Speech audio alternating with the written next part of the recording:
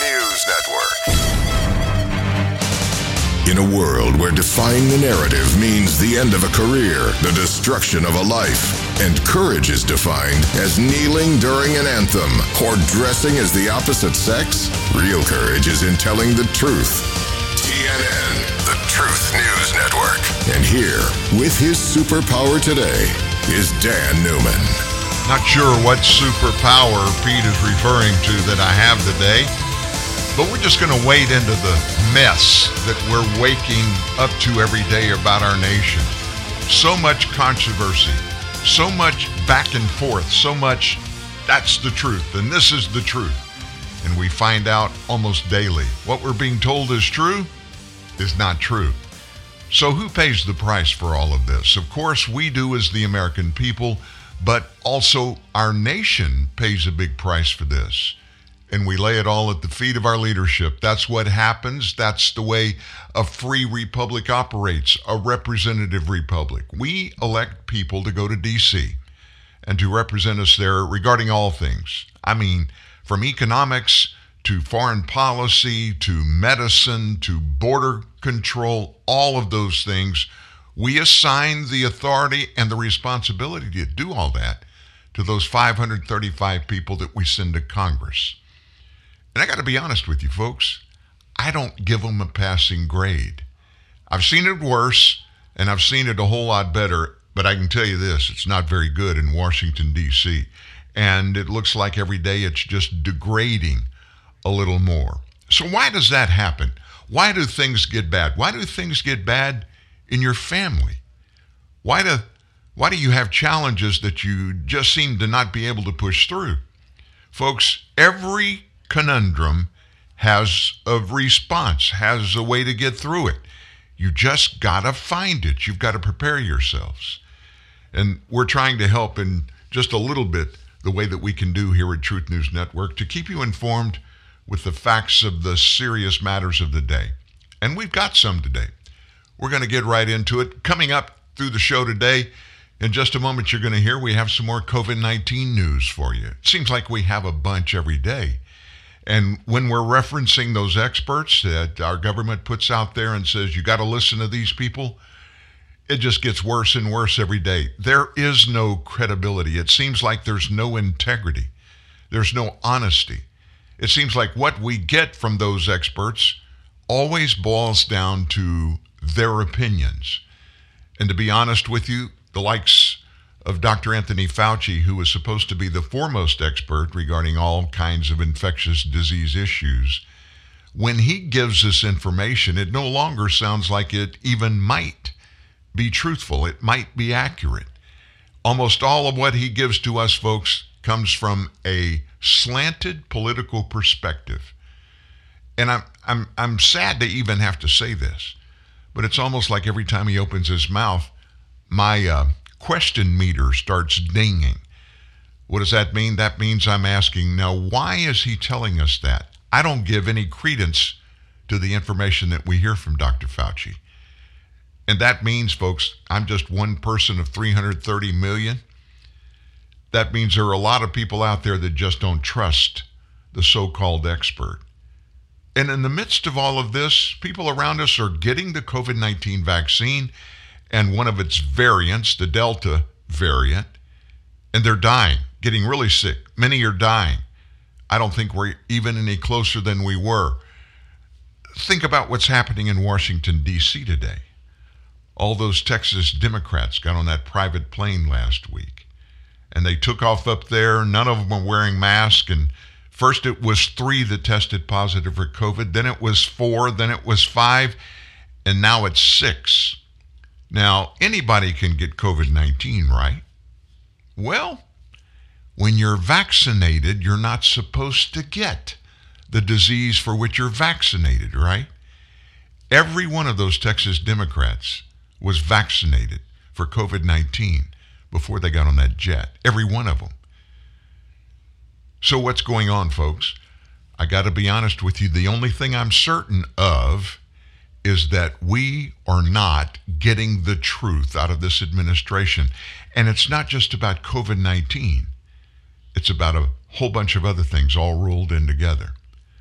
So I don't know if you've turned to truthnewsnet.org this morning to take a look at our cover story, but I thought in our opening it would be good for us to reference it because it's almost tongue-in-cheek in a way, but it also addresses these serious issues we're facing. Title of it is Stupid Is as Stupid Does, and everybody listening, you know the source of that. It came from Forrest Gump. Yep, stupid is as stupid does. Now, Forrest has got it going on, didn't he? He really did. Forrest Gump is a fictional character, and he's a fictional character who achieved just about everything in his life that he wanted to achieve. And he sure said some smart stuff like that one. So what would Forrest Gump think about what's going on in the U.S. today if he were still with us and he was a real person? Now remember, his days in the movie, Forrest's days, were the days of Vietnam in the late 60s and early 70s. Things were a lot different then, right? Well, maybe not so. In their effort to subvert democracy and the will of us, the people, those Texas Democrats, those lawmakers appear to have caused a coronavirus super spreader event in D.C. What's more, just hours after meeting with these anti-democracy Democrats, her vice fraudulency, Kamala Harris, was off to Walter Reed Hospital on Sunday for what the White House called a, quote, routine doctor's appointment. Like going to the doctor on Sunday afternoon is routine, right? 5 of these Texas Democrats, 5 who flew to Washington late last week with no mask on that private jet, they tested positive, and as we just said overnight, another. So they've got 6. It should be noted that everyone involved, Kamala and all these Democrats, they've all been fully vaccinated. That's an important factor. We'll talk about that in a minute. The White House is doing its best to spin this Texas debacle. They say Kamala's wildly coincidental Walter Reed visit is a routine doctor's visit, but have not said if it was already on her schedule. Of Kamala and these Texas Democrats who fled their state to stop Texas from instituting laws to protect the integrity of elections, Kamala spokeswoman Simone Sanders said this. This is an official statement. Based on the timeline of these positive tests, it was determined that the vice president and her staff present at the meeting were not at risk of exposure because they weren't in close contact with those who tested positive and therefore do not need to be tested or quarantined. So, what does all this mean? These entitled, spoiled Texas Democrat crybabies, they go AWOL from their sworn duty and fly to D.C. without mask for a round of corporate media bootlicking. And they end up super spreading the China flu amongst themselves, and they meet with the vice president. Then the vice president just jumps over to Walter Reed. It's as though God's sitting back smiling in a Make America Great Again hat. You couldn't put this together if you tried. Talk about some irony. Talk about some hypocrisy in full view. So on top of this being the debacle of all debacles, something no one's talking about is how this debacle of all debacles is going to affect the White House's already failed crusade to increase their vaccination rates. You just know America's vaccine holdouts are watching the debacle of debacles unfold, and they're all saying, see, they're all vaccinated, and they still got the China flu. So let's count the rakes these morons have stepped on. You know, when you step on one and the handle comes up and hits you right in the face? First, they fly in a private jet. Secondly, they don't wear masks on this private jet.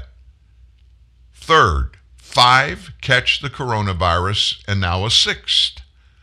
4, the vice president goes to Walter Reed. 5, what was supposed to be a corporate media bonanza about brave Democrats dropping everything to protect democracy, it turns into a mini pandemic. And 6, planet unvaccinated is feeling pretty smug right now. So what about the rest of us? Well, while they're doing this, and just stop for a second, think about what they're doing. Why did they go to Washington, D.C.? Well, they didn't want to vote on that Texas voter law or bill that's on the table. And so they left so the Texas legislature couldn't get a quorum to have a vote to pass it. So what are they doing in D.C.? Well, they're going to D.C. They went to D.C. to implore President Biden to do whatever it took to kill the filibuster in the Senate so the Senate could pass H.R. 1, that overhaul of our election center, our unconstitutional overhaul of our election operations, and turn it over to the federal government. So let's get this right. They're in D.C., not in Austin, Texas. So basically what they're doing is filibustering. They left Texas via filibuster, and they went to D.C. to ask the president to kill the filibuster. Some insanity playing in here, right? So what about the rest of us? Well, real Americans, we got to stay at work, even if we don't like what's going on there. Real Americans lose their jobs if we don't go to work. Real Americans can't afford private jets. Real Americans are forced to wear masks when we fly. So, honestly, how does 2022 and the midterm elections not end up being a total wipeout for Democrats? So what else is strange about these COVID-19 cases? Well, all of these Texas Dems had already been vaccinated. Yep, 6, as of today, have been diagnosed with the virus. In the language of the medical experts, this second COVID-19 diagnosis is called breakthrough infections. They can't explain it, folks. They don't understand it, so they got to give it a name, and that makes it okay. Oh, yeah, breakthrough infections. These happen all the time. So what is that short for, breakthrough infections? Here's what I think it means. There's no way in Hades is this supposed to happen. We have no idea why, and we have no idea how. All we know is that in a whole bunch of folks, including these 6, it's happened, and it's probably going to continue to happen. In fact, folks, those epidemiologists and virologists at the CDC, led by Tony, hurriedly found a way to explain away these facts with these breakthrough infections to make them seem kind of Forrest Gumpish. Here is the CDC's official explanation. A total of 10,260 SARS-CoV-2 vaccine breakthrough infections has been reported from 46 states and territories. Now, this is as of April 30th, a couple of months ago. The findings in this first report are subject to at least 2 limitations, they say. First limitation, the number of reported COVID vaccine breakthrough cases is likely a substantial undercount of all COVID infections among fully vaccinated people. The national surveillance system relies on passive and voluntary reporting, and data might not be complete or representative. In other words, we're going to give you these numbers, but we know we're way off on our numbers. We're probably 10, 20, maybe even 30 times off, but we think it's important to give you numbers to try to convince you that we're really knowledgeable and we know what the heck we're talking about. Let's continue with the CDC statement. The national surveillance system relies on passive and voluntary reporting. Data might be maybe not complete or representative. Many folks with vaccine breakthrough infections, especially those who are asymptomatic or who experience mild illness, they might not seek testing. So in other words, the numbers we just gave you, probably wrong. Second, COVID-19 sequence data are available for just a small proportion of the reported cases. So in other words, That's a typical politispeak of we don't have a clue what we're talking about, but we want you to feel like we really do know and we were expecting this, but we just didn't want to throw it out there and scare you. So remember this. The CDC themselves told us regarding the numbers of vaccination adverse effects reported to the CDC from doctors around the nation. The real numbers of these breakthrough infections are at least 10 times more. So by their own explanation, the CDC, this 10,262 breakthrough infections probably is about 120,000 all the way up to 250,000. And folks, that was as of April 30th. So to muddy up all the numbers for we American plebes, the CDC in their wisdom, they found a way, surprise, surprise, to hide the true numbers of breakthrough cases going forward. How they do that? Well, of course, we have their own words. These are the words from the CDC. Beginning May 1st of 2021, the CDC, they tell us, transitioned from monitoring all reported COVID-19 vaccine breakthrough infections. So what they're going to do now is just investigate only those among patients who are in the hospital or, God forbid, die, thereby focusing on the cases of highest clinical and public health significance. CDC will continue to lead studies in multiple U.S. sites to evaluate vaccine effectiveness and collect information on all COVID-19 vaccine breakthrough infections, regardless of clinical status. In other words, we're going to continue to collect all this, but we don't trust these reports are full and accurate, so we're just going to kind of throw out some numbers along the way. That's basically what they're telling us, folks. So at the end of all this, where does this latest spate of information leave us average Americans? Many who choose not to be vaccinated. Well, in the words of that infamous American Butch Cassidy, just before he and the Sundance Kid jumped to their deaths off that cliff in South America, we're screwed. At this point in this comic tragedy we call life in America, you got to laugh about it, folks, to simply keep from crying about it. And you know what? That's fine with Washington. The less we know for certain, the more they can go easy, and they don't have to look over their shoulders for us. They're not yet looking to make sure Bubba ain't in hot pursuit to exercise his Second Amendment rights by capping them in their butts. It hadn't got that bad yet. But the fat lady hasn't sung yet either. So let's put all of this insanity in one big bucket to finish this today. All the riots, all the inflation, all the elitist hypocrisy, allowing naked men in your daughter's locker room, the woke tards, the economy, gas prices, burning cities, violent crime, gun grabbing, new anti-science mask mandates. Who'd vote for these smug, incompetent, bigoted idiots? Remember, Forrest, stupid is as stupid does. And one more thing, you can't fix stupid. Man, I can't wait to get in the voting booth in 2022. What about you? I just pray that our votes that we cast really count this time. And if the elites on the left have their way, of course, we will never know going forward in our upcoming history if any of our election results that we're told are real. That's just one more thing. Wow. Wow.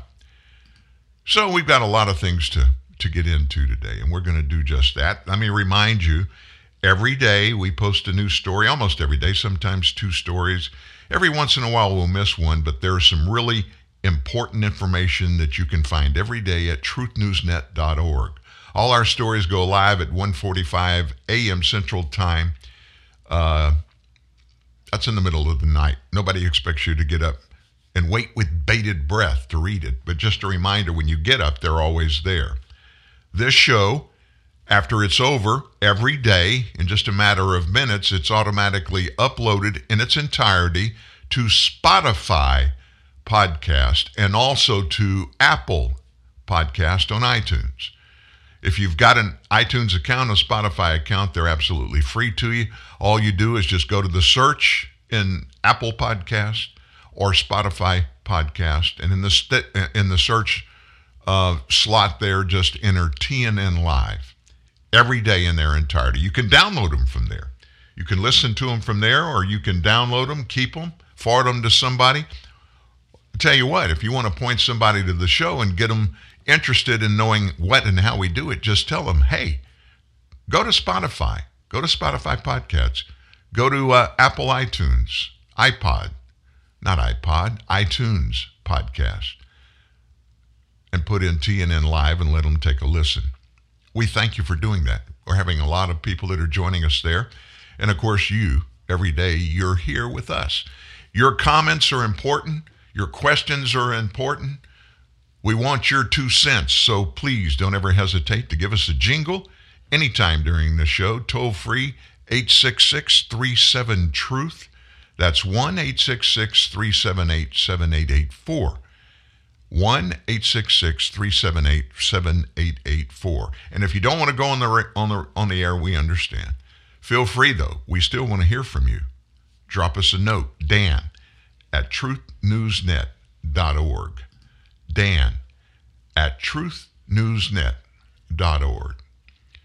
Well, in all of the fury and the fuss and the rushing around, do you know what yesterday marked? Yesterday marked the end of the first 6 months of the Joe Biden administration. That's right, January 20th, he took the oath of office to be the 46th president of the United States. Maybe Jill needs to just lean over and remind him, hey, Joe, you're a president now. You can't fart in public. I don't know for sure, but I don't think that fact ever bothered Joe. If he's gotta, he's gotta. And if he wants to, I think he'll do it. So how do you analyze his first 6 months? We're gonna do a couple of little analyses. First of all, I'm going to let you listen to somebody who's not a really big Joe Biden fan. And that would probably be on television. One of the greatest critics of the president is Sean Hannity.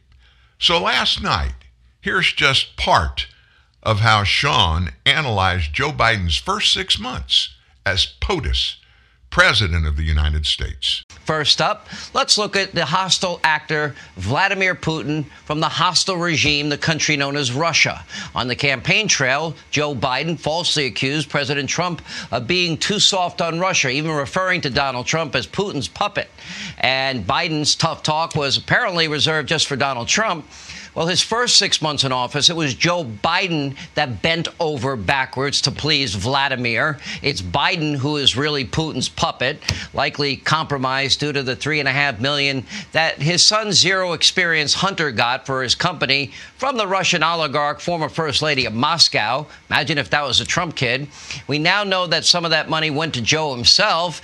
And get this, after Russian hackers disrupted America's most important oil and gas pipeline and other hacks that took place, Biden rewards Russia by lifting all U.S. sanctions, granting a waiver on the Nord Stream 2 pipeline project from Russia into Germany, our Western European allies, all while firing high-paying career jobs for those American workers on the Keystone XL pipeline right here in the U.S. Next, after another Russia hack targeted our food supply and our meat supply, Biden again rewarded Putin with a one-on-one summit in Europe. The so-called summit produced zero concessions from Vladimir Putin. So Biden's grade will start here for handling Russia and Putin Yeah, that would be a big fat F. No one in modern history has been weaker on Russia than Joe Biden. Now, keep in mind, Russia, along with China, they're now supplying Iran with weaponry, the number one state sponsor of terror, and they're providing supplies to conduct their proxy wars and their terror campaign all around the world. That didn't stop Joe Biden from greenlighting and pressuring South Korea to hand over $7 billion in frozen assets to the Iranian mullahs. Now, this is Iran, we now know, is once again enriching uranium under Joe's watch at an accelerated rate. It's clearly on track to develop a nuclear weapon. That's happening on Joe's watch. Now, remember, this is the same Iranian regime that has a stated goal of wiping Israel and the United States off the face of the planet, and the same Iran that chants death to Israel, death to America, and burns both our flags. The same Iranian regime that just tried to kidnap right here in our country a journalist in New York City. But instead of punishing Iran, Joe is appeasing the mullahs in Iran, even lifting sanctions in spite of these open hostilities. It looks like the Iranian mullahs own Joe Biden. So Joe gets another F, as Iran is now more emboldened than ever before. We could go on and on and on with Sean, as you can imagine. If you're familiar with the Sean Hannity show, that's exactly what he did. He went on and on and on. But we want to break in there and let's just analyze for ourselves just one little bitty part of Joe Biden's first 6 months. What was the first thing Joe Biden did when he took the oath of office and went to the Oval Office for the first time as president? Well, he did some executive orders. They were stacked a mile high on the desk in the Oval Office, but the biggest one, the one that has made economically the biggest impact on the nation since, is the cancellation of the XL pipeline permit, which stops that pipeline that was transferring carbon products from southern Canada down through the heart of the nation, our nation, to the Gulf Coast. And immediately, all of a sudden, we had been, under Donald Trump, totally energy independent. But now, all of a sudden, these big oil and gas companies that are headquartered here in the United States, they had to kind of reassess where they were getting their energy from, how they were getting it, and all of a sudden, we started buying a bunch of our oil the next month. A bunch of our oil from, guess who? Our buddy in Russia, Vladimir Putin. 7 million barrels of oil last month, predicted to be 8 million this month. Now, what have we told you again and again and again? In politics, when you can't understand why something's happened almost all of the time, you can find your answer, or at least get close to it, if you do what? Follow the money. Follow the money. Now, Robert Mueller and his staff of 20 hardcore leftist attorneys that hated Donald Trump, they spent about $40 million of our tax dollars in the Mueller probe. Into what? The allegations that Vladimir Putin and Donald Trump were in cahoots to beat Hillary Clinton in the 2016 election so Vladimir could put his guy in the Oval Office. They didn't find anything. They had an unlimited budget. They could do whatever they want. They had carte blanche to just go after Donald Trump. And usually, folks, when an intelligence department that is as big as this one, the biggest one in the world, when they want to find something on somebody, guess what they always do? They find something on somebody. They couldn't find anything with which to run Donald Trump out of office. And they tried hard twice. Why do you think they couldn't find it? Let me just give you my synopsis. As different as Donald Trump is, as speckled as his past is, they couldn't find anything that was worthy of driving him out of office, meaning an impeachable offense. So they began to try to even make things up. None of it stuck. I hate to tell everybody this, but in spite of being a gregarious, a self-absorbed often billionaire, Donald Trump is not a criminal. Oh my gosh. Adam Schiff, if he was dead, he'd roll over into his grave if he heard me say that. Donald Trump is not a criminal. If he was, they would have certainly found out that he was, in some way or some ways, in bed with the Russians. It didn't happen. So this XL pipeline cancellation, all of a sudden the price of gas began to go up. And let me put just this one thing in perspective in Joe Biden's first 6 months as president. Think back a couple of years. In 2019, here in the United States, we burned 142 plus billion gallons of finished motor gasoline and diesel. That's what we used in 2019, 142 billion gallons. That's about 3.5 billion barrels of oil. So let's break that down. That's an average of about 390.98 million gallons, or about 9.31 million barrels of oil per day. And so just so you know, and you can follow the numbers here, there are 42 U.S. gallons in 1 barrel of oil. So what does that work out to be? Every day, 365 days in the year, we use 391 million gallons of oil per day. So in the first 6 months of the Biden administration, across the nation, the price of gasoline at the pump, diesel at the pump has gone up about $1 a gallon. You know what that means in money?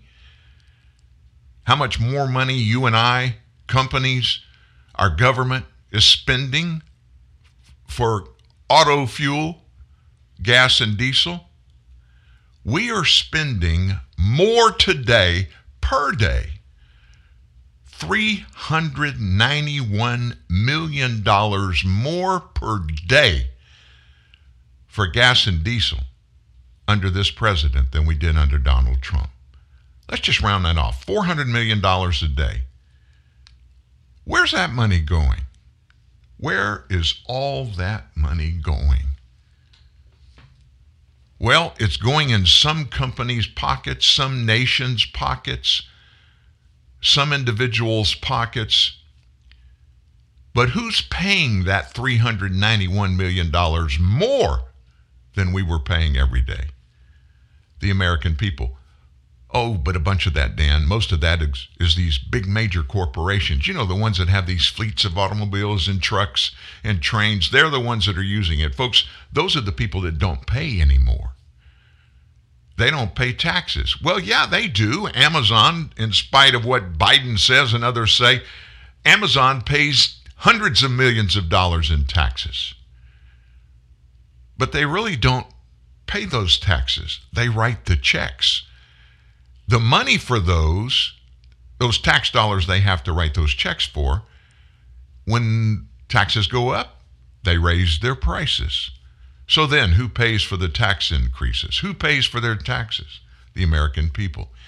When you place an Amazon order, you're paying some more than you paid a year ago for the same things that you were getting and same things Amazon was using, because the price of fuel basically went through the roof because of Biden's policies. That's just one little bitty thing. One little bitty thing.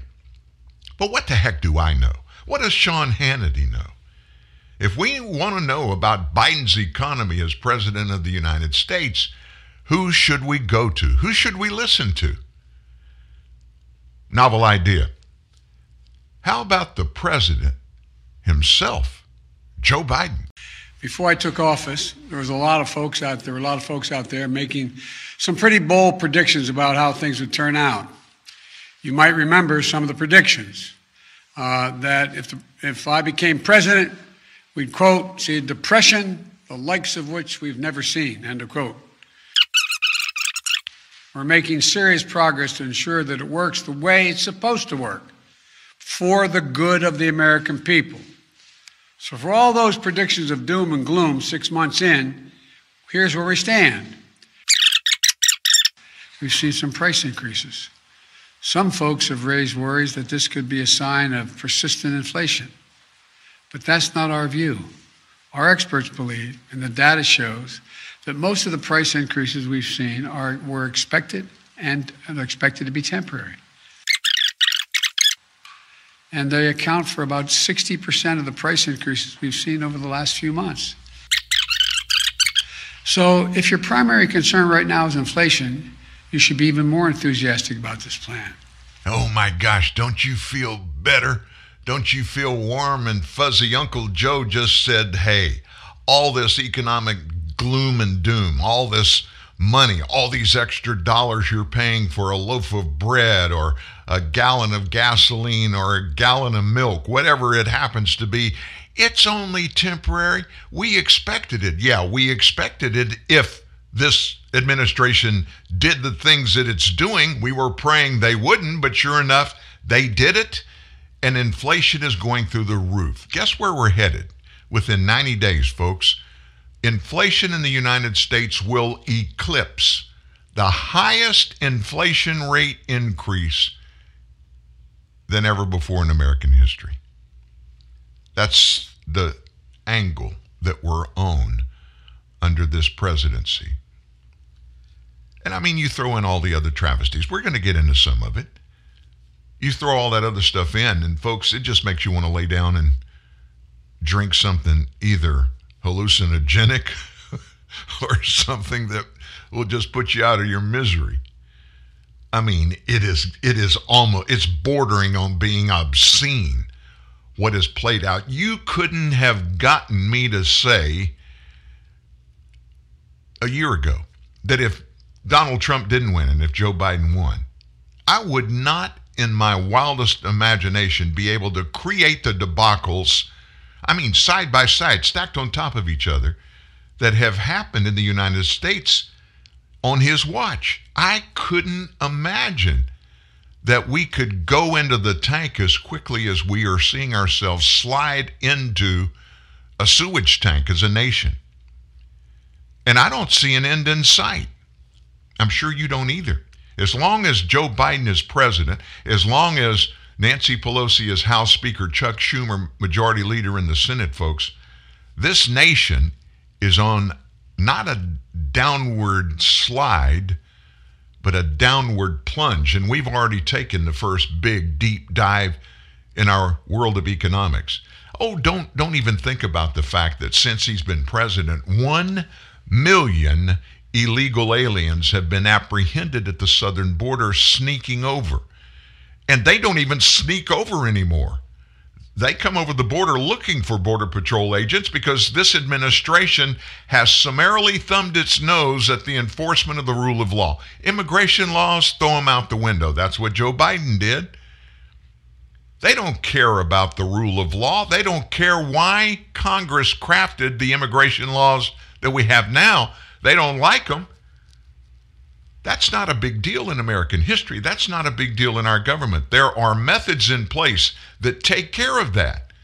Our forefathers knew that every law that was passed back in the 1700s wouldn't work in 2000s.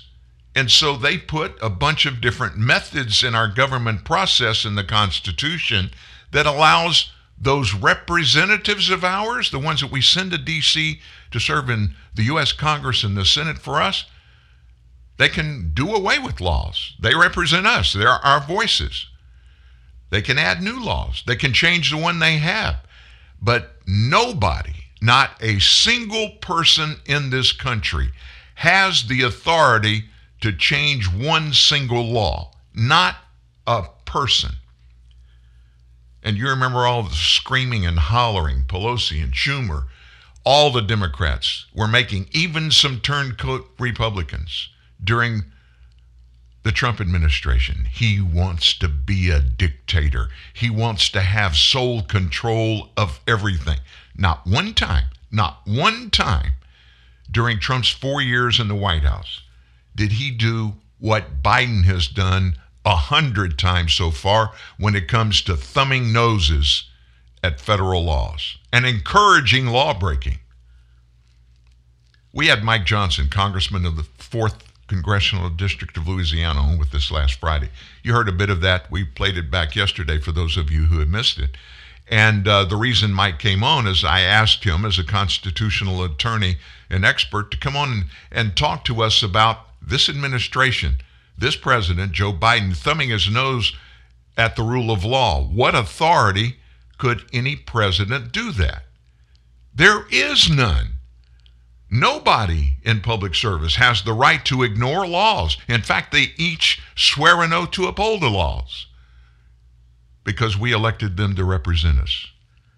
And yet the president, this president of the United States, has allowed 1 million people to come here, spending tens of billions of taxpayer dollars.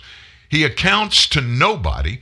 Nobody's holding him accountable for this law breaking that he has suborned by his quote-unquote executive actions.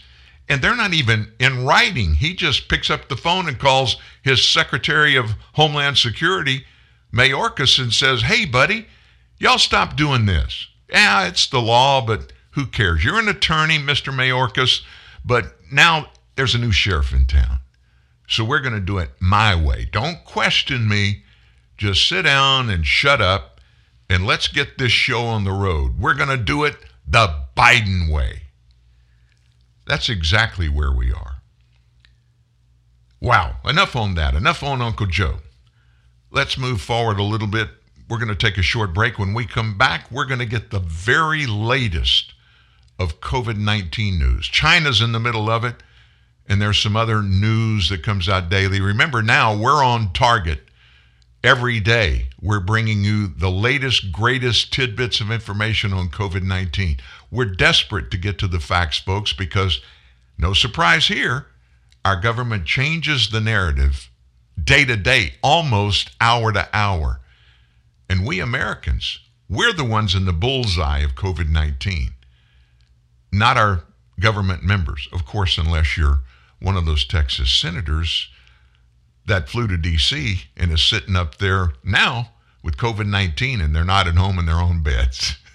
That and much more after this at TNN Live. Hi, Tom Bodette. Of all the things invented in 1962, some have faded away, like cassette tapes, and others are still very much with us, like lava lamps and Motel 6. Yep, Motel 6 is celebrating 50 years of giving travelers a good night's rest and saving you more for what you travel for. But we're just getting started. In fact, the longer you watch us, the better we get. Kind of like a lava lamp. Trippy. I'm Tom Bodette for Motel 6. 50 years and the light's still on. Your true friends are the people in your life that totally get your inside jokes, your unique style, most important, what you want to eat. Taco Bell knows that when you get together with your real friends, it doesn't matter what you're doing, but hey, it might as well be something that everybody can get into, like the Taco and Burrito Cravings Pack with 4 crunchy tacos and 4 beefy 5-layer burritos. So even if you're all sitting around doing absolutely nothing, you know you'll still have a good time. It's Taco Bell's Taco and Burrito Cravings Pack. Get it for the friends that get it. For a limited time at participating Taco Bell locations near you. Hi, I'm Jet Williams. Even though I never knew my father, Hank Williams, his legacy taught me the meaning of lending a helping hand. That's why I support the Orphan Foundation of America. OFA is committed to providing education, mentoring, and a workplace readiness for thousands of teens aging out of the foster care system. With the help of OFA's support programs, these young people can go to college and trade school, graduate, and make the leap from foster care to success. To learn how you can help, visit orphan.org.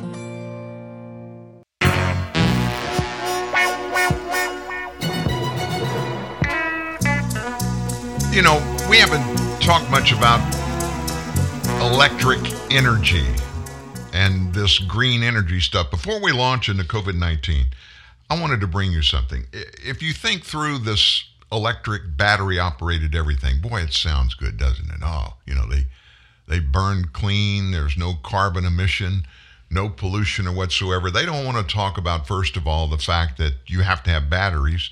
And getting the materials out of Mother Earth to build batteries is extremely polluting in every way possible.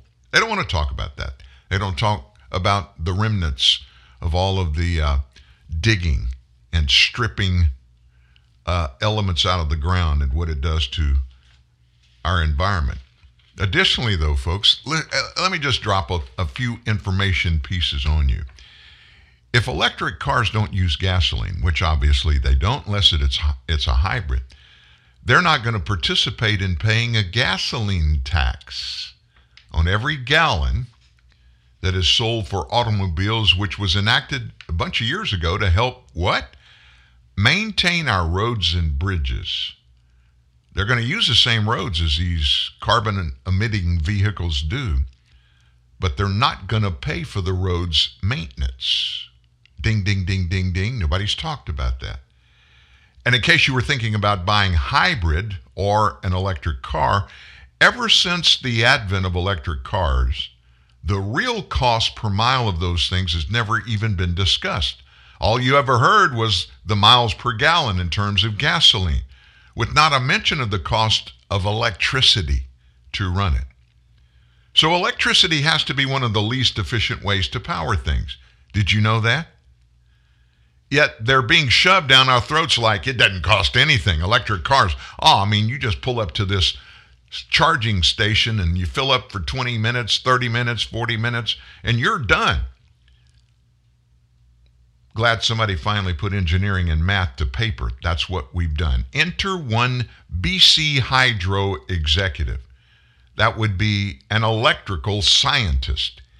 He was asked about that renewable thing, how that was going on with these battery-powered cars. He laughed. Why did he laugh? Well, if you really intend to adopt electric vehicles, he pointed out, you got to face certain realities. For one, here's an example. A home charging system for a Tesla, it requires 75 amp service. That's the intensity of the electricity that comes in to your house. Well, here's a problem. The average house is equipped with 100 amp service. So on a small street with about 25 homes, the electrical infrastructure would be unable to carry more than 3 houses, with each of those 3 houses having 1 Tesla each. For even half the homes to have electric cars, the system would be wildly overloaded. So what does that mean? You got to completely overhaul the electric grid to be able to accommodate electric cars. This is the elephant in the room regarding electric vehicles. Our residential infrastructure can't bear the load. So as our elected officials promote this nonsense, not only are they urging us to buy these things and replace our reliable and cheap generating systems with expensive new windmills and solar cells, we also have to renovate the entire delivery system for all of our energy. This investment, as Democrats call it, this investment is not going to be talked about. It's not going to be revealed until we're so far down this dead-end road that it's going to be given to us kind of like this. Whoop, we forgot to tell you. But if you want to argue with a green person over cars that are eco-friendly, just read this. This same scientist, his name is Eric, he test drove a Chevy Volt at the invitation of General Motors, and he wrote this, quote, "For 4 days in a row, the fully charged battery lasted only 25 miles before the Volt switched to the reserve gasoline engine. Eric calculated the car got 30 miles per gallon, including the 25 miles it ran on the battery. So the range, including the 9-gallon gas tank and the 16 kilowatt hour battery, is about 270 miles. So it will take you about 4.5 hours to drive 270 miles at 60 miles an hour. That seems kind of reasonable. Then you got to add 10 hours to charge the battery, and you have a total trip time of 14.5 hours to go 270 miles. In a typical road trip, your average speed, including the charging time, is going to be about 20 miles an hour. According to GM, the Volt battery holds 16 kilowatts of electricity, and it takes a full 10 hours to charge a fully drained battery. That's not even talking about the cost of the electricity. That is never mentioned. So here's what you would pay for electricity for this Volt. Approximately, and it varies with the amount you used in the seasons, $1.16 per kilowatt hour. 16 kilowatt hours times $1.16 per kilowatt hour is $18.56 to charge the battery one time. $18.56 per charge divided by 25 miles, that equals 74 cents a mile to operate the Volt using the battery. Now you compare this to similar sized cars that are running on gasoline or diesel that gets only 32 miles per gallon. $3.19 per gallon divided by 32 miles per gallon equals 10 cents a mile, as compared to 74 cents a mile for a Chevy Volt. The gasoline power car cost about $25,000. The Volt, almost twice that, $46,000. So the Canadian government wants loyal Canadians today not to do the math. Just pay twice as much for a car that costs more than 7 times as much to run, and it takes 3 times longer to drive across the country. I bet you've never heard those numbers mentioned before. And don't think for a second they don't know those numbers. But it doesn't fit neatly. It can't go into the package of the Green New Deal and how effective and necessary and clean and cost-effective the Green New Deal and solar and wind and battery-powered energy. Oh, we got to do it. We just got to pay the price and go for it. There aren't many American families that can afford that switch, especially with Joe Biden's current economic policies and the track he's put us on economically. We're going to be lucky if we're able to ever buy another car.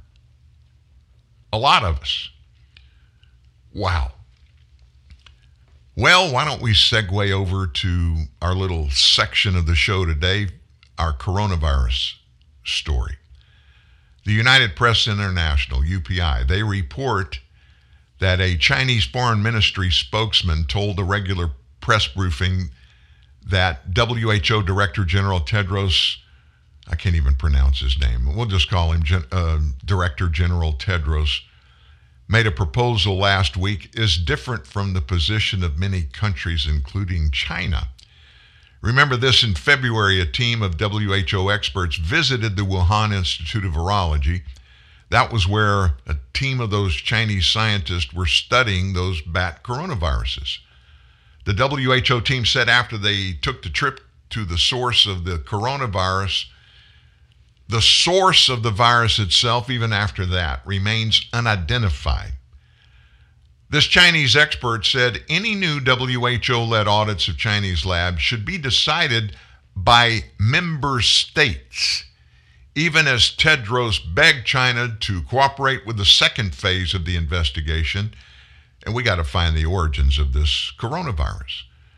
The WHO should fully communicate and negotiate with member states, he said, accept their opinions, while at the same time making the process of drafting work plans open and transparent. This Chinese guy's name is Zhao. So Zhao promoted an unfounded conspiracy theory a year ago that our military, the U.S. military, same guy, said that we brought the virus to China. He tweeted after the briefing yesterday, the WHO should inspect Fort Detrick in Frederick, Maryland. Where in the heck did that come from? Well, last week, the Chinese spokesman recommended investigating the role of cold chains and the global frozen food trade, adding to the Beijing narrative suggesting that China, they've moved on from the crisis. It's a done deal. They're through. So Chinese state media reported over the weekend an online petition is circulating in their country demanding an investigation into a lab at Fort Detrick. First time I've heard Fort Detrick, Maryland, even being mentioned in the COVID-19 conversation. And that petition going around China now, it's asking for a probe of the U.S. Army Medical Research Institute of Infectious Diseases. And they've already collected more than 2 million signatures by late Monday night. What in the heck do they hope to accomplish with this petition floating around China. Can you imagine? Can you see a picture of any Chinese resident? I don't care who you are, top to bottom, high economy, wealthy, poor, living way out in the boonies or living in Beijing downtown, saying no to somebody that puts one of these petitions in front of you. I'm not going to sign that. I don't agree with that. Yeah, right. They'll take you out and shoot you. So what the heck does China think they're trying to do? This can only be a political ploy just to try to put off finding the real source of the COVID-19 virus. And it's almost obvious that they're panicking. They're just grasping for straws because they don't want the world to turn on them. Remember this, they're the biggest bully on earth, but they're not the most powerful on earth, and they know that. Believe me, Xi Jinping is not a stupid man, the leader of communist China. He's the guy. He's got a pretty good lay of the land regarding who's out there in the neighborhood and who's got the biggest one of whatever it is they're comparing. So something we don't talk too much about in the COVID-19 conversation is the economic impact that it's making. It's not as bad, and it didn't last as long. It's over, according to economists. I'm talking about the big COVID-19 economy hit. It was a recession. It was caused by our pandemic, but it was the shortest such downturn in modern history. That's according to a panel of economic experts that got together yesterday. So a panel of the National Bureau of Economic Research, which is a private nonprofit, said that the virus recession spanned late February through early April, roughly 2 months from start to finish. That is a shock to me. But these are the experts, folks, so we got to listen to what they say. The Business Cycle Dating Committee of this group measures a recession from the peak of economic activity before it happens, and they go all the way through the lowest point before it starts getting okay. So, U.S. economic activity peaked in late February before the emergence of the pandemic shutdown much of the country and began recovering sometime in April, they said.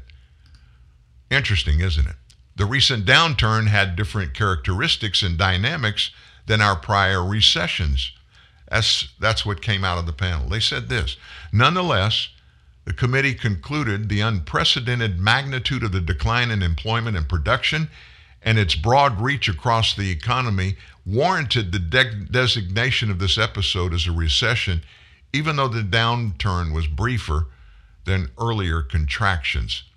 The shortest such recession declared until Monday was 6 months, spanning the first half of 1980.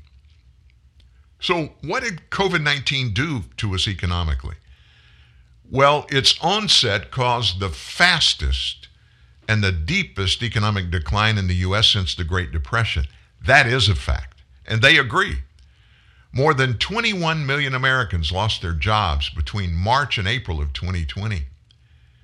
And the economy shrank by an annualized rate of more than 33% in the second quarter last year.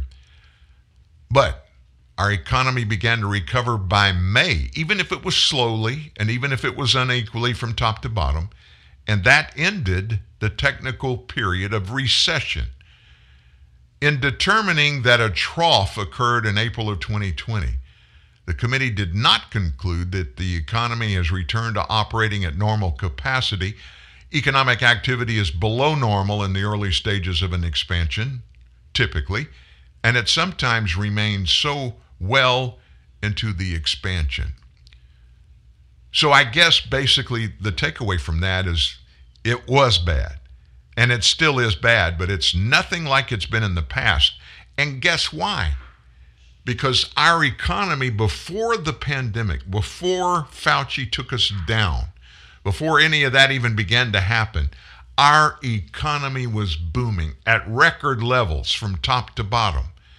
More people employed than ever in U.S. history. Breaking down the various demographic groups within our population that were working. African Americans, more employed than ever. Women, more women employed than ever. And the rate of people on welfare in the nation plummeted because everybody was finding a job. That's why this recession, and it's officially tagged now a recession, it was only a month and a half long, 2 months maybe, before we started crawling out of that heap. Thank goodness this pandemic didn't happen right now. I can tell you this, with our inflation going through the roof at record levels, the cost of everything going up, people fighting to get employees to work for them, federal government sending out dollars that we don't have, billions of dollars, no incentive for people to go back to work. If we hit a recession right now, folks, I can't imagine what it would be like. Thankfully, Donald Trump was in the White House for 4 years. Even if you didn't like him, even if you didn't agree with his messaging, which I'm one who didn't, I didn't like the way he put out his ideas. You never questioned, never had to wonder what he was thinking, because he always said it. Very unpresidential in many ways, but as far as America is concerned, he did a good job economically. Nobody that is honest can question that.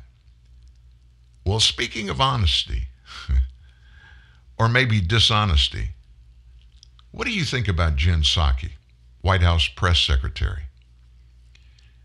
Well, you don't get a lot of truth there. You get a lot of Joe Biden administration partisan hackery from the podium when she steps to the podium every day pretty much now for a press briefing. And so in the middle of all of this, it came out yesterday, and believe me, it didn't come from her podium. Some media critics have found some anti-vaccine rhetoric. You know, that's the ones that people are against getting vaccines.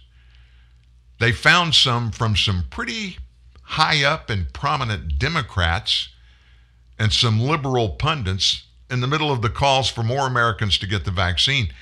And even some, and this cry for this is getting louder and louder, more people are starting to say it, make COVID-19 vaccinations mandatory. In the last few weeks, some of these liberal networks have even offered guest and analysis platforms on which to demand government mandatory vaccines. It's time to impose vaccine mandates and passport. That came from a CNN political analyst, Julian Zelizer, last month. And his comments were followed by CNN medical contributor Dr. Leanna Wen, who suggested life needs to be hard for people to remain unvaccinated.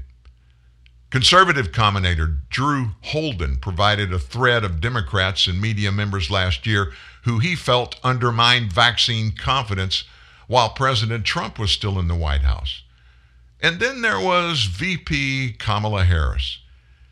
She was pretty much the most notable person that didn't trust the COVID-19 vaccines that were developed under Operation Warp Speed. And of course, why is that? You need not even ask. It's because Donald Trump was president. She said last year that she didn't trust the president during an interview with CNN's Dana Bash.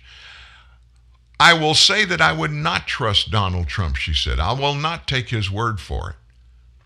She was asked in an interview if she would get the shot. Her comments were shared, even applauded by left-leaning outlets like Daily Kos. The VP would later take that message to the 2020 vice presidential debate she had with VP Mike Pence, noting she wouldn't take the vaccine if it was recommended by Trump. Well, Mike Pence charged her with trying to undermine public confidence in the vaccine. And then, of course, her remarks would resurface after Harris publicly took the vaccination in December. The president himself, Joe Biden, he was skeptical of the vaccine a year ago. Folks don't remember this, but the New York Times wrote in a headline, quote, Biden seizing on worries of a rushed vaccine warns Trump can't be trusted. And that title had some company. Trump's vaccines can't be trusted, a foreign policy column matter-of-factly stated. Will anyone trust serial liar Donald Trump's coronavirus vaccine? That was in Vanity Fair. Media pundits joined in questioning the vaccine produced under Trump's watch.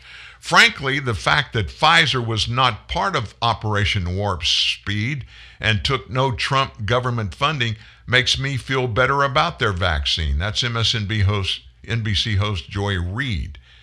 Just speaking for myself, I wouldn't go near anything that Trump or his politicized FDA had anything to do with. But this weekend, while admitting she first had some hesitancy about the vaccine because of Trump, she now told her followers to get vaxxed and survive this freaking thing. Journalist Glenn Greenwald was among the analysts who shared Holden's thread, accusing Democrats of casting doubt on the vaccine as means to hurt Trump's re-election chances. So, in spite of all this skepticism from lawmakers and pundits alike, Operation Warp Speed, folks, it was truly a bipartisan miracle for helping produce vaccines in record time during the pandemic. Dr. Francis Collins, head of the National Institutes of Health, called it a breathtaking success. White House medical advisor, the guru, Dr. Fauci, said it would go down historically as highly successful. Even Jake Tapper of CNN, who we never quote here on this show, Jake called the initiative a remarkable accomplishment. Of course, he said that while he's questioning, why aren't you getting vaccinated? Politicize. That's what we do here. We politicize. So, as you know, there's been some big COVID vaccine infections, a big jump in the last few weeks. What the heck is going on with that? We're treading water, trying to get real information from the experts. And folks, the experts, guess what they're doing? You know what they're doing. They're treading water with you and me. They're grasping for the same straws as are we. Who do they turn to get facts? What kind of information do they have that they're not sharing with you and me? I want to know about that. Well, there's some brand new bad stuff out there. That's next at TNN Live. Don't go anywhere. The truth. Straight. No chaser. TNN. The Truth News Network. New Dunkin' Refreshers. Vibrant fruit flavors like strawberry, dragon fruit, and peach passion fruit. B vitamins and energy from green tea. All under 200 calories. Order ahead via the Dunkin' app for a contactless way to order, pay, and pick up in the drive-thru. America runs on Dunkin'. Price and participation may vary. Limited time offer. See the bold new expression of sporty style. Hear the amazing quietness of a truly luxurious cabin. Feel the exceptional horsepower and amazing torque. And experience greater acceleration than ever before. Behold, the most powerful sedan in its class. The new Toyota Camry. Real power, absolute performance. Discover the new Camry at toyota.com.my.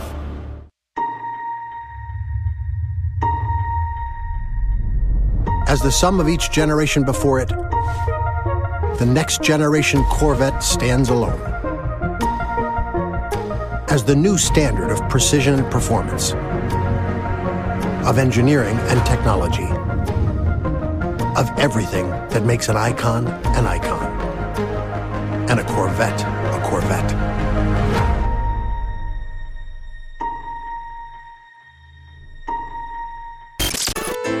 In a world where a president can be censored by social media in his own country, you need a break from the madness. Your doctor of sanity again, Dan Newman. Dr. Dan. I guess I am the doctor of insanity. We're kind of on top of it right now, trying to figure it out. Well, there's some stuff that we just can't get our arms around, going around. Deaths of vaccinated outnumber those of COVID-19 infected in recent weeks. I knew this would probably happen, but now it's official. I'll say that again. Deaths of people vaccinated against COVID-19 exceed those caused by the virus among people who have not received any one of these three experimental vaccines here in the United States. This is scary, folks. This conclusion results from a comparison of data that's posted on the VAERS system that we quote from regularly here for the 2 weeks prior to the last report, July 16th. While last week's deaths of vaccinated persons from vaccine-related complications total 2,100, whereas the total number of deaths caused by COVID were only 1,918. That's 174 less. So in other words, people that were vaccinated, more of them died last week than did those who didn't have a vaccination. The total number of deaths vaccinated persons now stands at 11,140. So what is this all about? Well, one investigation points that the data reported to VAERS is usually only 1 to 10% of the total number of deaths that are caused by it. So we won't even go back and look at all those numbers, but that totals 463,000. 463,000 across all age groups after vaccinations. 463,000, folks. These are the adverse effects, not the deaths, but the serious adverse effects. And we went through that ad nauseum on our show yesterday. In fact, it's the highlight story of yesterday at truthnewsnet.org. You can go grab that. But just for reference, that almost 500,000 bad reactions includes 48,000 that were serious, 7,370 more compared to just a week ago. The same trend is happening in the UK, where most COVID-19 deaths in England now occur among those that are vaccinated. Folks, listen to what we're saying. More people are dying that have been vaccinated here and in the UK than folks that are dying without the vaccine. And listen to where that runs counter to what we're being told. Yesterday, all day long, everybody that got a camera and a microphone in front of their faces, and they were talking about this, every one of those government officials said almost all of the deaths from COVID-19 that are happening are among those who haven't been vaccinated. Joe Biden even said famously over the weekend, if you're not vaccinated, you're going to pay the price. So you can pretty much assume whenever our quote-unquote government experts are pontificating about anything, and you see it on various news outlets all during one news cycle, 24 hours, 48 hours, whatever that cycle turns out to be, they all say the same things again and again. You can know that it's a political talking point, and they are horrified themselves to hear more people are dying of COVID-19 that have been vaccinated than those who have not. Now, what am I telling you? I'm not giving anybody medical advice. That's not what we do here. We refer you to the medical experts in your life that you trust for that information. But I'm telling you, don't go to the news and make a determination of what you should or shouldn't do regarding vaccines for yourself or others. Don't do that. Go directly to a medical expert that you trust to get it. And you might want to bring this up that we just gave you. This comes, folks, directly from the Centers for Disease Control, VAERS website, and also from the Udra Vigilance UK website that does the same type of reporting. In both places, on both sides of the pond, more people are dying from COVID-19 that have been vaccinated than people that are dying without being vaccinated. Wow. And of course, new controversy surrounding Anthony. Yesterday on CNN's At This Hour, Anthony Fauci reacted to some new COVID guidance from the American Academy of Pediatrics. And they recommend, this American Academy of Pediatrics, recommend universal masking in school of everybody that's 2 years old or older, regardless of their vaccination status. Now, according to Fauci, which I don't even know why we have to bring you the things that he says, because he's still the anointed one, even though we know that 50% of what he says over the last 16 months hasn't been factual. Anyway, according to Tony, that guidance to return to in-person school is the reasonable thing to do. Here's what he said. I think that's along the same lines as what we've seen with the health authorities in LA, which is in the general population and has said the same thing, that when you have a degree of viral dynamics in the community and you have a substantial proportion of the population that is unvaccinated, you really want to go the extra step, the extra mile, to make sure that there's not a lot of transmission, even breakthrough infections among vaccinated individuals. Now, let me just boil down. I'm going to read that again. I'm reading his exact quote because I want to get it right. This is the guy that guides us. Life and death choices and decisions we're making because of him. Listen, I'm going to do it slower so you can digest it as I read it. This is Dr. Anthony Fauci yesterday. Quote, I think that's along, that being the American Academy of Pediatrics recommendation that kids 2 and over wear masks at school. I think that's along the same lines as what we've seen with the health authorities in Los Angeles. What the heck does that have to do with anything? Health authorities in Los Angeles? Is COVID different in LA than it is in Topeka, Kansas, or Dubuque, Louisiana? COVID's COVID, folks. Let's continue. That in the general population has said the same thing. When you have a degree of viral dynamics in the community, what does that mean? A degree of viral dynamics in the community? Like you and I are supposed to know what he's talking about. I'm not a stupid person. I've been in medical operations in my life for 30 years professionally. I don't know what the heck that reference is. You have a degree of viral dynamics in the community. My honest opinion is that you've always got a degree of viral dynamics in every community. And you have a substantial proportion, he continued, of the population that is unvaccinated, that you really want to go the extra step, the extra mile, to make sure that there is not a lot of transmission, even breakthrough infections among vaccinated individuals. Well, let me just ask you an honest question, and be honest with me. In fact, somebody pick up the phone and call and let's discuss this if I'm wrong. If you're vaccinated, why are people getting reinfected? If the vaccine works, why isn't it working?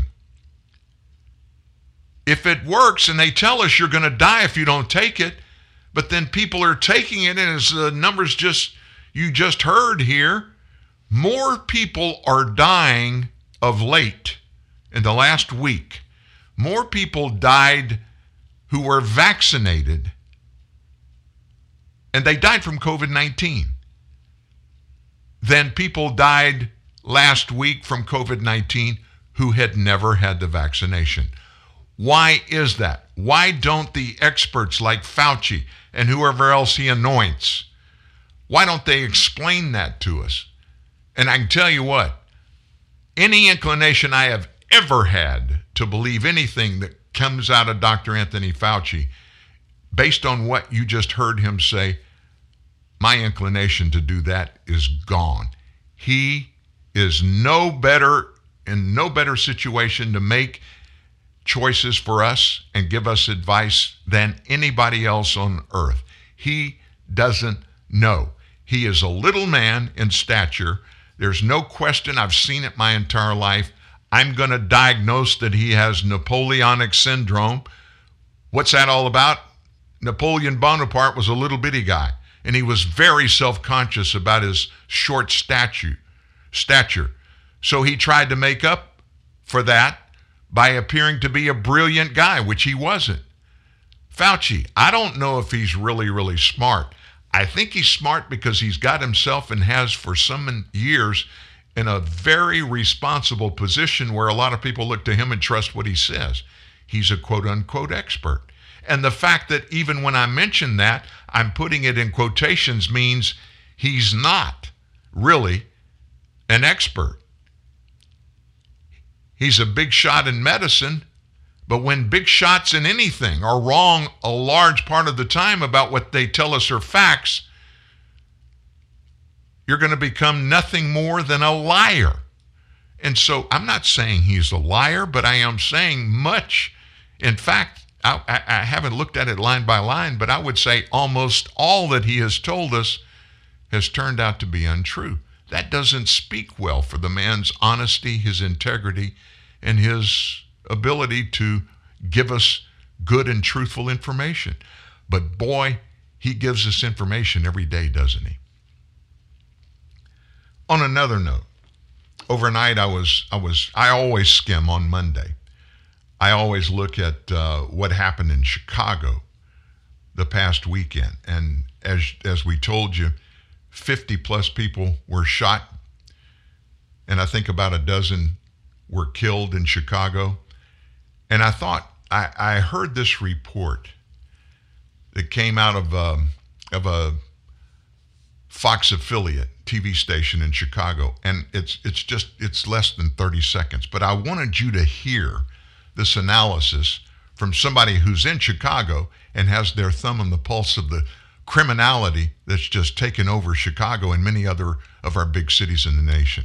Listen to the numbers and the synopsis this reporter makes about Chicago gun violence. An alarming report revealing the number of Chicago police officers that have retired this year has already surpassed all of the retirements in 2018, and that they are on track to be the highest number in the department's history. In fact, one report claims Chicago gang members now outnumber the city's police officers by 10-1. This comes as the crime situation in Chicago grows out of control, and there are calls to defund the police. Put that in context, folks. In Chicago, where they've got tons of cops, if you've ever been up there, I mean, they're infamous for their brutal and very egregious policing methodologies that have been historic. Movies have even been made about them. Let me give you one example. Many years ago, let's see, that would be in about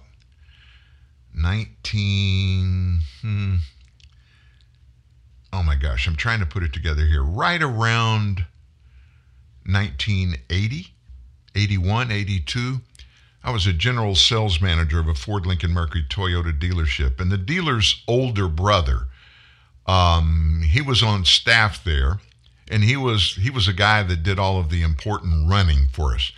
In those days, and it still happens, but not so much today as it did back then, we had the ability, if a customer comes into our dealership and is looking for a specific vehicle and we didn't have it, we could make a phone call to a regional office of Ford Lincoln Mercury, and they could look on the inventories of every dealer in our region. And if it was, say, a particular model, specific equipment, color, those kind of things, they could tell us over the phone. And then I, as a general sales manager, I'd pick up the phone and call my counterpart at this other dealership and say, hey, Dealer Transport shows that you have this vehicle. Do you have it, and would you be willing to trade with me? And so basically, if they did and I had something that they wanted, we would exchange checks and paperwork. But I would send my driver to that dealership to make the swap. He would go in my vehicle and pick up the new one that we were selling to one of our own customers. Well, this dealer's older brother, he did that. Very responsible position, because you got to take care of the new vehicle, because you don't get to get paid for it as a dealership until you get it there and you deliver it to your customer. Before he did that, he grew up in Chicago, and he was a policeman in Chicago. And as often happens in a dealership, you have lag time where there are no customers on the floor or on the lot looking. Usually early in the morning is when it happens. And so we'd sit and drink some coffee occasionally after a sales meeting, and I would dig him to tell me some of the Chicago police stories. They had a regular system that they would use when they took somebody they considered to be a thug off the street in Chicago. In every precinct at the time, now this is back in the 50s, and early 60s. He said every time they had one of these guys that were arrested like that, they always handcuffed them.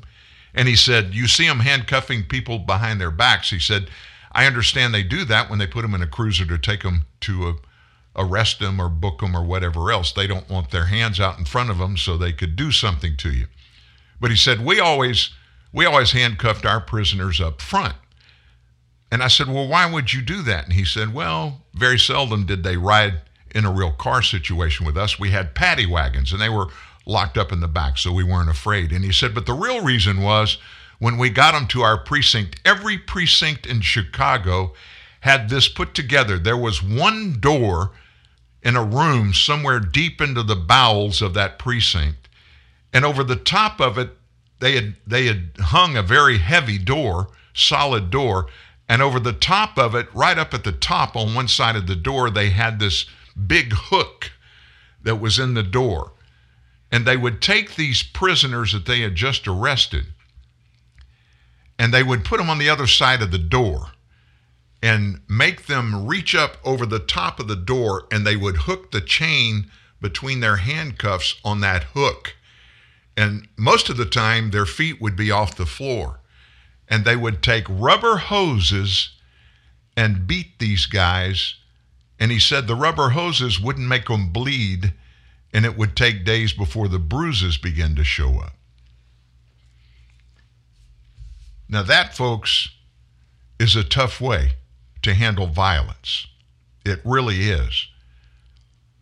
And I just put that in perspective of the way that policemen today are being treated compared to what was just common knowledge that was happening around Chicago 40 or 50 years ago. That's not that long ago in the scheme of time lapse, is it? And that was okay up there. Now, folks, prosecuting and holding criminals accountable for their actions has been dumbed down so much, and the legal beagles have stepped in, and cops are just scared to do anything. But here's one thing that hasn't changed if you're on a police force at any level in the nation. One thing hasn't changed. When something bad happens in your community, in your town, your city, your neighborhood, and it's one that you're going to even think about calling 911, and it's not a medical emergency, but it's a crime thing. If you're an American, you're going to pick the phone up and call 911. And when you do, you expect somebody to come out there and help you, whatever your situation is, especially if it's over some criminality. So here's what's happened in the wake of this defund the police, this dehumanization of everybody that wears a uniform. We used to respect people that were in police, that were our police and over us in our communities. We felt similar things about our firemen. They were the folks that would run into a fire or run into a criminal scene, no holds barred, just take off running in there to get it resolved, whatever it happened to be. A fire, a gunfight, whatever it was. And up until, 2 years ago, maybe 3 years ago, it was pretty much the same way. Cops were having to be a little more cautious about their methodology, and they went to videoing everything, body cams and all that. So they had to back off a little bit. But now with this defund the cop thing, criminality in the nation is taking over. And it's not because Americans have become more violent. It's because there's no pushback from law enforcement that has, in large part through the years, stopped it from happening. I mean, if you have confidence as a criminal that if you do this, whatever this is, and it's against the law, and you're going to be forced to pay a price for it, maybe even with your freedom, you're going to think twice before you do it. But now our political leaders have dumbed down the effectiveness of our policing simply because they've taken all of their support and the undergirding for the policemen and women that are on the streets out there every day, literally putting their lives on the line to keep us safe. And so, as you heard in that report there in Chicago, prime example, per capita, no question, it is the most violent city in the United States. In fact, It's even in the top 10 worldwide. Here in the United Nations, United States. It's hard to swallow, but that's happening during our lifetimes. And it hasn't always been that way. But here's why it is getting worse and will continue to. The men and women in law enforcement are scared to death for their lives. Some of these cities have even dissolved the undergirding, the indemnification that has just been automatic in policing for generations. Now, what is indemnification?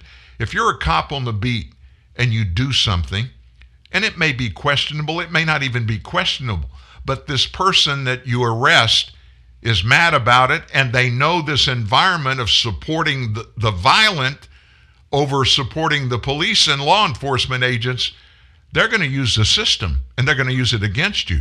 So in the past, it was common. If somebody had a beef with a cop during an arrest, they would sue the city. And the city would always step in and take responsibility. And in doing so, they would indemnify the police officer from any personal liability for these incidents, each one of them. Now, these police forces are dropping their indemnification of their cops. So the cops, if these kind of things happen again, these criminals are going to sue the city, they're going to sue the county, they're going to sue the state. But guess who else gets included in these lawsuits?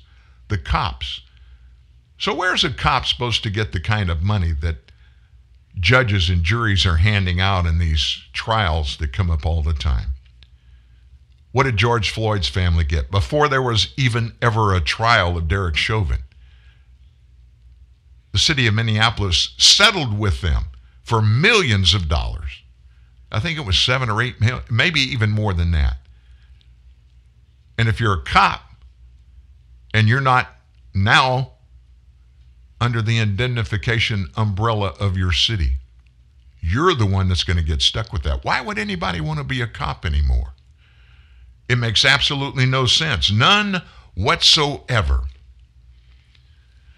And speaking of all this, the left have been clamoring for months now. We got to get these people, those January 6th rioters at the U.S. Capitol, those Trump MAGA supporters. They were all MAGA folks. We got to get them. We got to put them behind bars. And in the wake of that, of course, the FBI, it was a federal event. The FBI has been investigating. They had facial recognition. They knew who every person on Capitol grounds was in just a matter of days and weeks. And they began to quietly investigate them, and they arrested 511 the last time I heard had been arrested. Well, yesterday, a Tampa man, Tampa, Florida, has become the first to receive a felony sentence from a federal judge, sentenced to serve 8 months behind bars after his participation in the Capitol riot. His name is Paul Hodgkins, age 38. He was sentenced after pleading guilty to interrupting a proceeding last month, despite not being charged with assault or property damage. If I had any idea that the protest would escalate the way it did, I would have never ventured farther than the sidewalk of Pennsylvania Avenue. This is what Hodgkins told the judge. This was a foolish decision on my part. Later, Hodgkins also addressed the court. He claimed that he believed Joe Biden was the true president of the United States. Hodgkins' attempt to be classed as a minor participant in this riot, disturbance, whatever you want to call it, it was denied. The judge wouldn't let him do it. He noted that he was one of a limited number of people who made it all the way onto the Senate floor. So while the judge believed Hodgkins' involvement in the riot was an aberration in his life, I don't even think most people know what an aberration is anyway. The judge used it. He also felt the attack on January 6th tarnished American history and that future riots must be avoided. The judge said the symbolism of that act is unmistakable. In that act, he captured the threat to democracy that we all witnessed that day. People have to know that assaulting the U.S. Capitol and impeding the democratic process, even if you don't come bearing arms, will have consequences. Patrick Ledoux, Hodgkins' lawyer, claimed that labeling an out-of-control American demonstration as terrorism was a mistake. all of this commentary about January 6th being an act of domestic terrorism, I find it to be offensive. I think it's gaslighting the country, and it needs to stop. It was a protest that became a riot. That's what his attorney said. He also said that Hodgkin's acts were comparable to Ann Morgan Lloyd, who's a 49-year-old Indiana woman who, after pleading guilty to misdemeanor disorderly conduct, was sentenced to 3 years of probation. On the other hand, prosecutors pointed out that Hodgkins boarded a bus with a backpack that contained a rope, safety goggles, latex gloves, implying he was getting ready for some violence. Moreover, during the riot, Hodgkin walked onto the Senate floor wearing a Trump 2020 t-shirt and carrying a flag over his shoulder. I think we just hit on the reason this guy is going to be behind bars. He was wearing a Trump 2020 t-shirt. You think that might be part of it? I got to be honest with you. I don't see any way around it. But you know, there was somebody else that really got it that day at the Capitol. Somebody died there. Died on the spot. We've got a perspective on that. Of course, we're talking about Ashley Babbitt. We've got that next here at TNN Live. Subway Restaurant's Storytime Theater proudly presents Jack and the Beanstalk. Fee, fi, fo, fum. I smell something delicious. Hey, little fella, what you got there? Oh, this? It's the big hot pastrami sub from Subway Restaurants. That does look tasty. It sure is. Climbing that beanstalk out there makes you hungry. You mind if I have a bite? Sure. I'll trade you for that goose over there with the golden eggs. You got a deal. Hungry for something big? Then pick up a big hot pastrami sub from Subway Restaurants. Layer upon layer of delicious hot pastrami stacked high and toasted to flavorful perfection on freshly baked bread. Topped with pickles, mustard, and melted Swiss cheese, it's the perfect way to satisfy any giant-sized appetite. Big hot pastrami available at participating restaurants for a limited time only. See restaurants for details. Subway. Eat fresh. How to improve your dining room by the Home Depot. New wood floors, new paint on the walls. Sure, you know us for that. But how about a new dining room table, matching chairs, bar stools? How about free and flexible delivery with easy online returns? Now you can explore decor in a whole new way. Save now on furniture. Everything for your home. Everything from HomeDepot.com. How doers get more done. U.S. only, valid through September 7th. Limitations apply. Welcome to Staples. Staples guy, my company has like 7 different printers. How's your ink selection? Behold, Staples Wall of Ink. Just wow. A huge selection of ink and toner guaranteed in stock. Hello? Awesome. If it's not, we take $10 off and ship it to you free. Pinch me. I said pinch. I heard you. New low prices on ink and toner and an in-stock guarantee. Staples. Make more happen.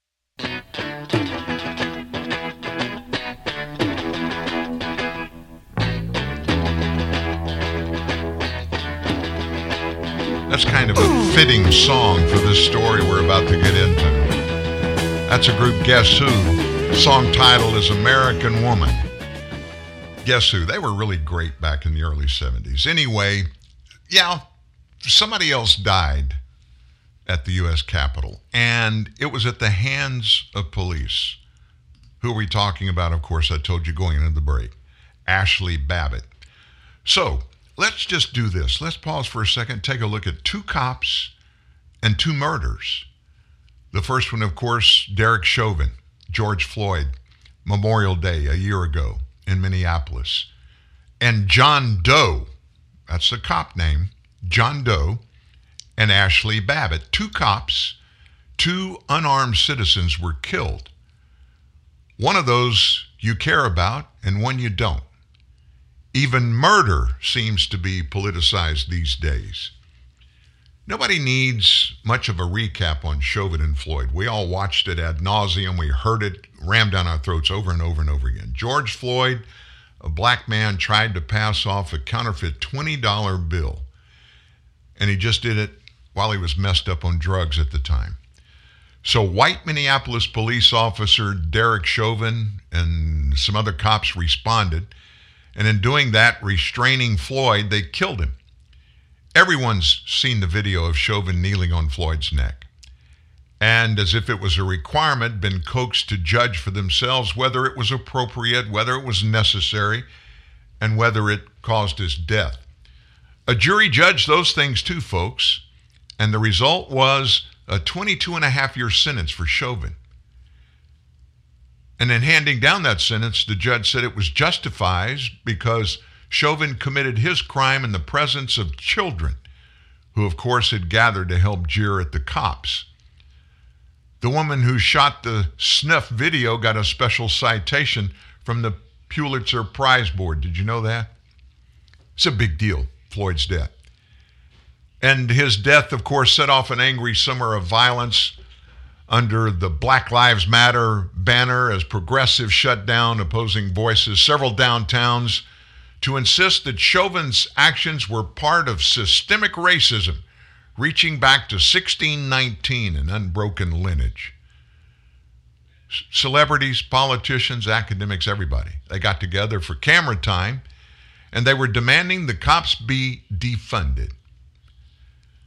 But there's also a video of white Ashley Babbitt being killed by a black law enforcement officer.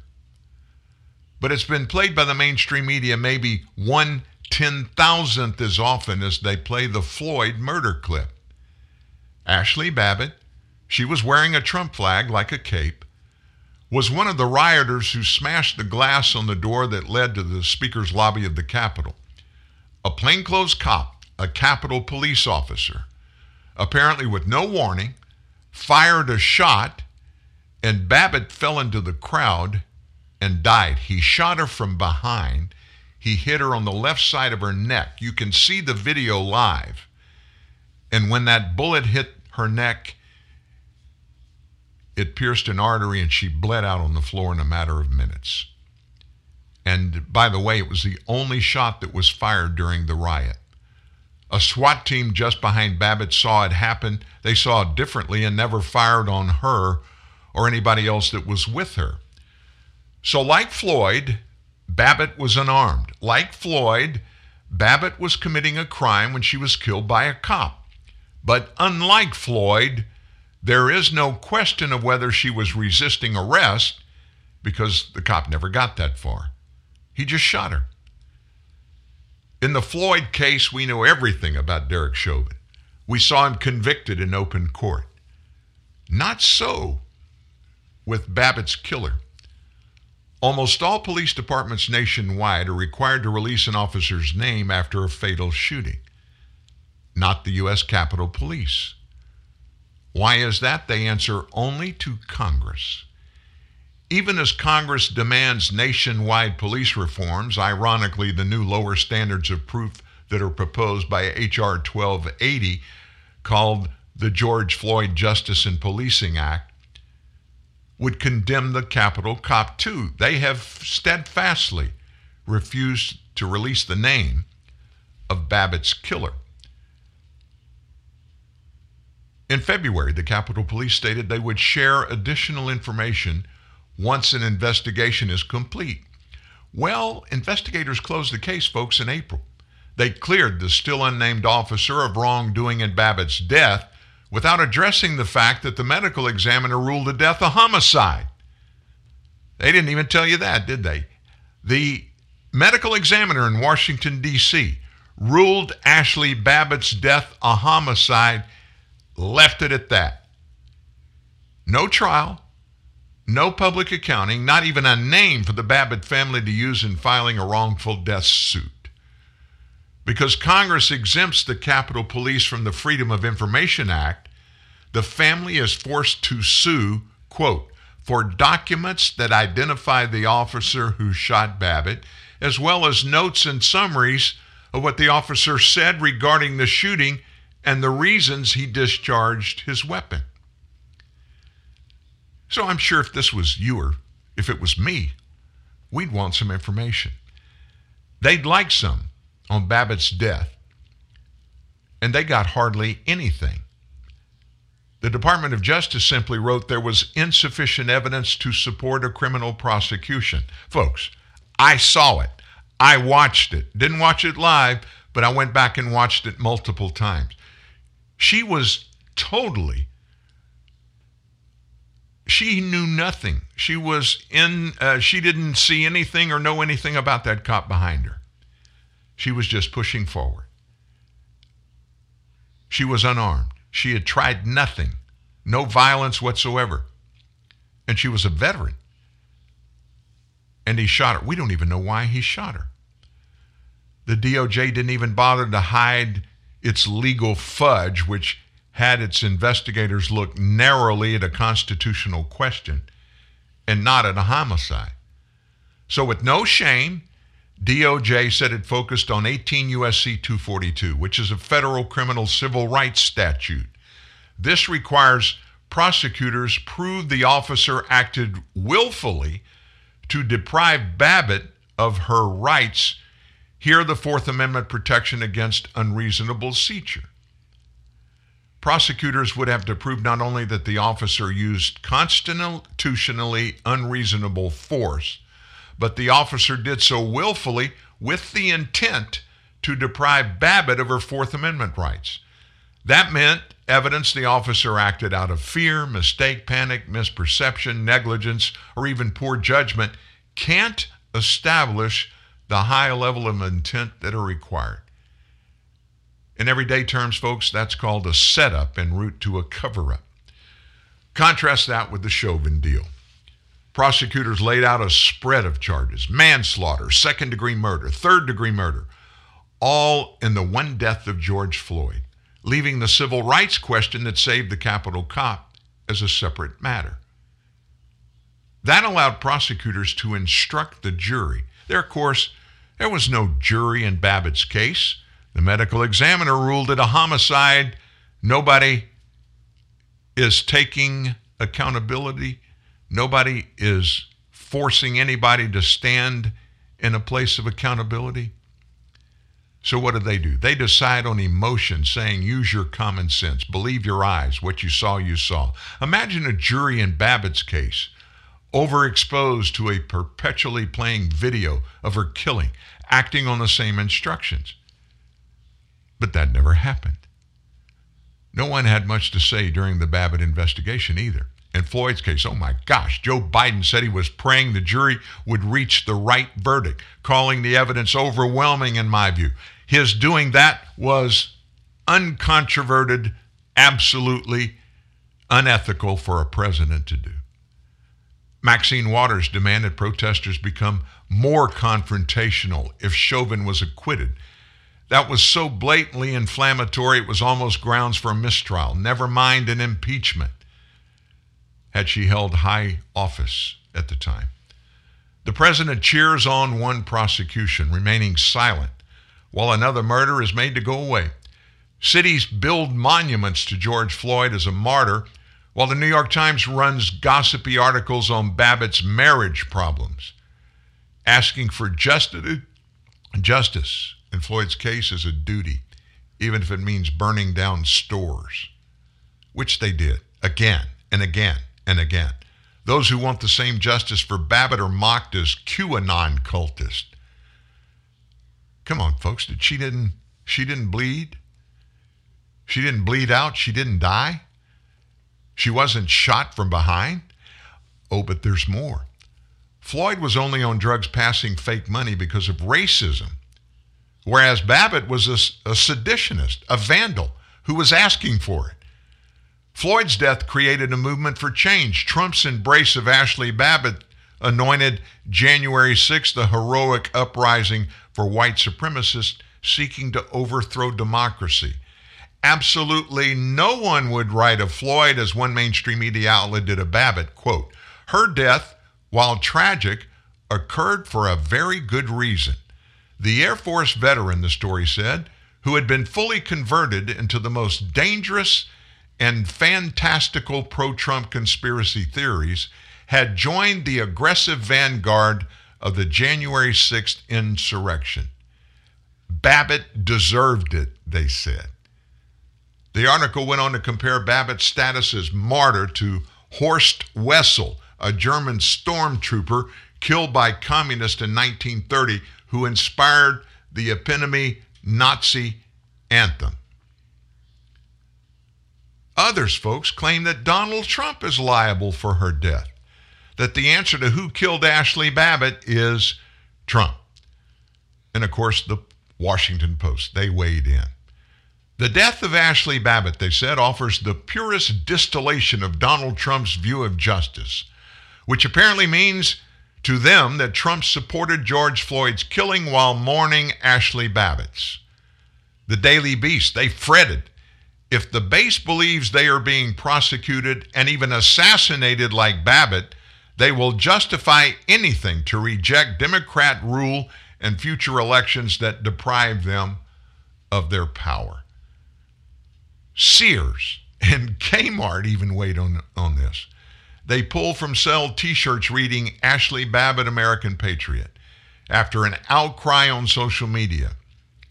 Headlines read, Marjorie Taylor Greene provokes outrage by comparing Ashley Babbitt's death to George Floyd's, because Babbitt was okay to shoot, apparently, while actively participating in a violent riot. And Floyd, well, he was murdered by racists. Oh, by the way, racist cops, white cops. It's difficult in the face of so much hypocrisy to find any air in which to comment on the state of our country. Some murders are more equal than others. Go figure that out, folks. Murder's murder, but not so much anymore. They're going to pick and choose who it's okay to murder. Dead bodies only matter when they can be used for your side's political purposes. So why are some cops murderers and others are protected with anonymity and they get a free pass investigation? Novel thought. This cop was an African American. Ashley Babbitt was white. Could that not have been the reason he shot her from behind and killed her? We'll never know. We don't even have an idea who the guy is, yet alone what kind of person he was. But according to the medical examiner, he murdered Ashley Babbitt. The absolute craven transparency of this progressive argument is what gives hope. Hope that at some point enough Americans will set aside their blind Trump rage, look past the 24/7 propaganda directed at them, and come to realize even murder now only matters for the partisan cliques that it generates.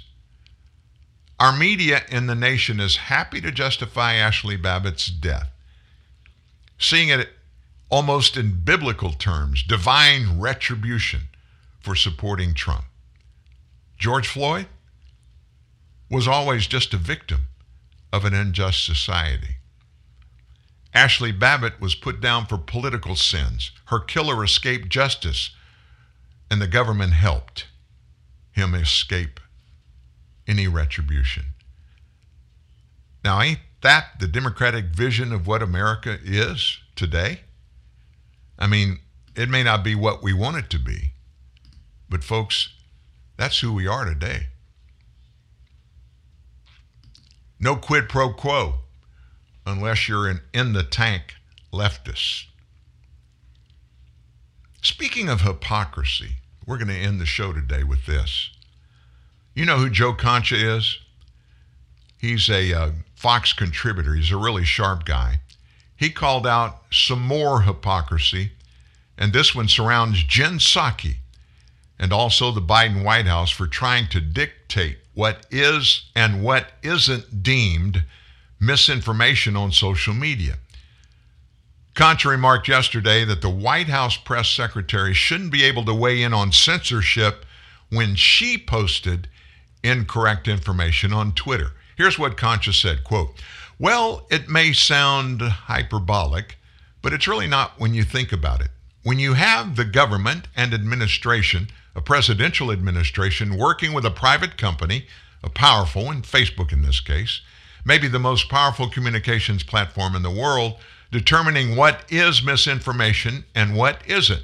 And when Ted Cruz just said he was talking about White House Press Secretary Jen Psaki, who declared that those putting misinformation on social media should be banned across all platforms if banned by one. Concha said this is the same Jen Psaki who posted misinformation about Russian bounties on U.S. troops. She was with CNN then before she joined the Biden administration. This is in 2020. She called that herself misinformation, called it a dubious report, factual, and that it was debunked. She also said that Hunter Biden's laptop that was the product of Russia disinformation, her words. That was in another tweet. So based on Jen Psaki's own rules, she should have banned from social media herself because she was posting misinformation. So for the White House to try to determine what is misinformation and what isn't, their track record and Facebook's backtracking track record in terms of fact-checking ain't really good. And you probably just heard it first. In 2 minutes, I quoted somebody and used the word ain't twice. Hey, listen, folks, thanks for being here today. Don't forget, this show goes live immediately after the show. You can grab it in its entirety at Spotify Podcasts, also Apple Podcasts. Go download it, share it with your friends. Make sure you're back tomorrow morning and every Monday through Friday morning from 9 to 11 Central. Make sure you don't miss any of our stories posted every day at truthnewsnet.org. Thank you so much for being here. You guys know how much we love you. We're so appreciative of you joining this team and being part of the family. So you stay close. Anytime you hear something, anytime you want to weigh in, let us know about it at truthnewsnet.org. See you tomorrow. Have a great one.